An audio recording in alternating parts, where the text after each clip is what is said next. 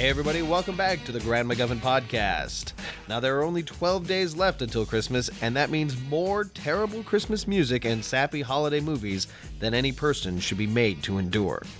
In an effort to combat this rampant attitude of festive good cheer, for the next 12 days we will be giving you some alternatives to the traditional 12 days of Christmas with some movie choices of our own.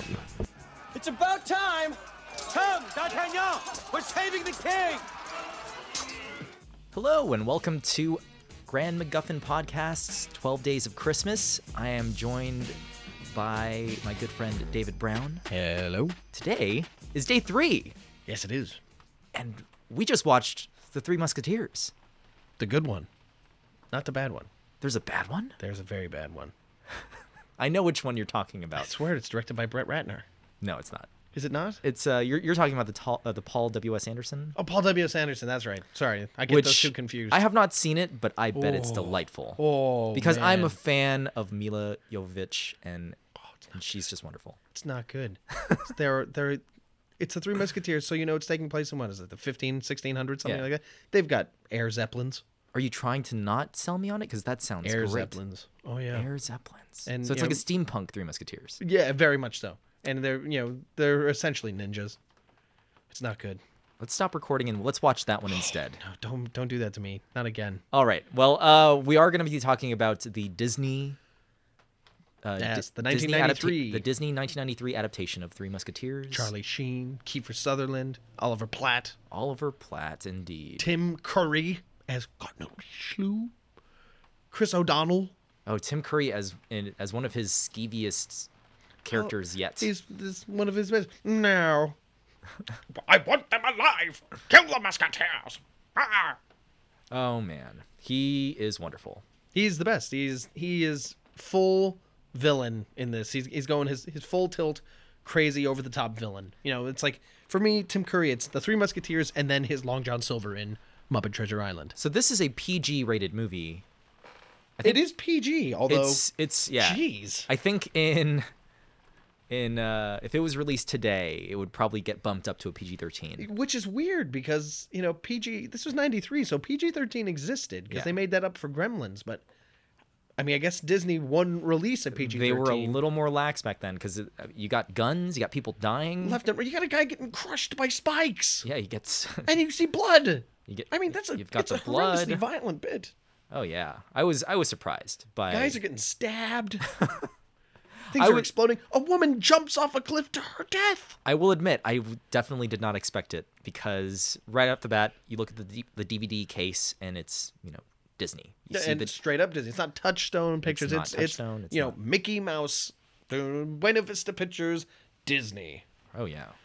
But it's a great movie. It's one of my favorite adaptations of any book to movie. Absolutely one of my favorite. I will say it was a lot of fun. I had never seen it, obviously, and from an adaptation standpoint, I think that they do a really good job at keeping the spirit. Oh and yeah, still, because it's completely not the book. Oh yeah, no, but and still, obviously because it's being put out by Disney, maintaining the spirit while also maintaining the Disneyness of the film. Because as much as there is violence, there is a lot of Disney humor. Yeah, it's a very cheerful movie. Yeah. Throughout the whole thing, Oliver Platt is definitely your comic relief. He's throwing out quippy one-liners left and right. Charlie Sheen probably, it's still relatively early in the Charlie Sheen career, so he's still very charming, very handsome, very dashing. And then you got Kiefer Sutherland in the brooding role, and of course you've got the young kid in Chris O'Donnell. Oh yeah, and Kiefer Sutherland has one of your favorite screams. It's right? really, I mean, it's one of the harder parts of this movie. There's obviously going to be these great battle scenes. Everyone's fighting with swords left and right. It's a good swashbuckler of a film, and it's a ton of fun. But Kiefer Sutherland's pain scream, his horrible, just horrible, So embarrassing. that's a project that note to self: record Kiefer Sutherland's scream looped for about an hour and slap it onto a DVD for a movie that David likes. Here, I got you a copy of Sicario on Blu-ray. Oh, thank you. Awesome. Oh! Puts it in. It's an hour looped of that scream. Oh, terrible. You know, that's another editing challenge for anybody into video editing is if you rescored this film with more serious music. Because one thing that I noticed is it is very upbeat. Yeah, people are getting stabbed and falling off of buildings. And it's so lighthearted, and it obviously is kind of.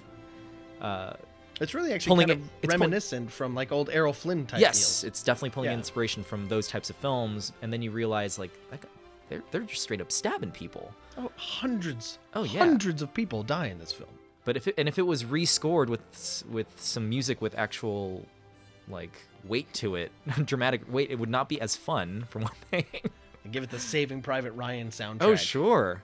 It would be more scary too, a little more tense. Because as I was watching it, I was just thinking, you know, the reason why this is so much fun right now is I think the music has a big part of it. Like, I think if I don't know, who's a good composer that you can think of that could possibly be a refit if you were to rescore it with something with more intensity. I don't know, maybe like an Alexander Desplat, something like that. Like, you know, give his score from Atonement or something. Oh dear. Something, you know, deep and like a lot of strings. Not a lot of like, I mean, seriously, there's an entire there's a great scene where D'Artagnan, played by Chris O'Donnell, finds out that he's in fact instigated a duel between he and each one of the individual three musketeers. And they're like, "Oh, you're having a duel with all of us. I'll be with you gentlemen in a moment." A lot of swagger going on, and then suddenly, bam, the Cardinals guards are there and they have to fight. So they're all fighting together. And like, these guys are getting killed. I mean, like, you know, they're getting stabbed in the face. You know, Porthos, played by Oliver Platt's, throwing like, you know, rocks that are like swinging around and killing and crushing a guy's skull. It stabs, and then, you know, Chris O'Donnell's up on the top of these ruins, stabs a guy who then flips over and screams and falls to his death. And seriously, the whole time it's, you know, do do do do do do do do do. Yeah, it's very contrast to a movie that came out a week ago, Star Wars, where you have the bad guys in stormtrooper outfits, and so when they die, they're faceless men. And so even with the dramatic music and you see bodies flying, it doesn't hit you.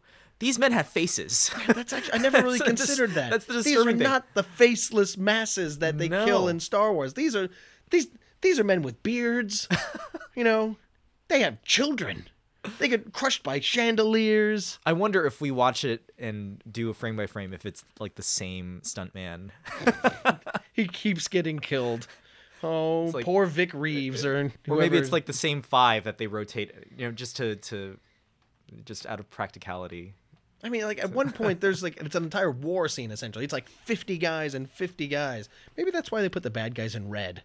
Because they can stab them and you don't have to show the blood. Right. And I guess in this day and age, it would be 5 guys. But back then, I mean, that horde of men, that's legitimately... And that's the great thing about this movie. And it's a great thing about a lot of these movies from the 1990s, is that when they did movies like this, there's no CG in this movie because there was no CG.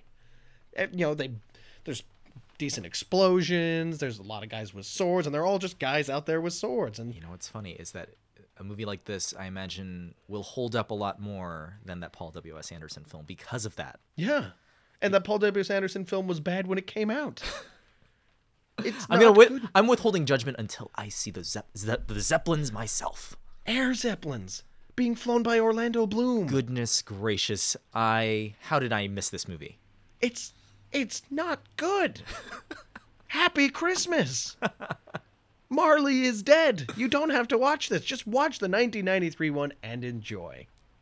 Excellent. Well, thanks, David, for sharing this movie with me, because I had not seen it, and you did the thing where you gasped and you said that I would love this movie. It's wonderful to share these movies with y'all. I'm sure there are many more to come, and thanks for listening.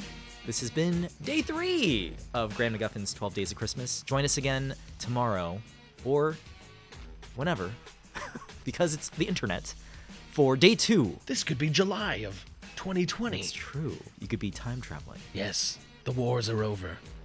The Earth is an irradiated wasteland. Mega City 1 Happy Christmas.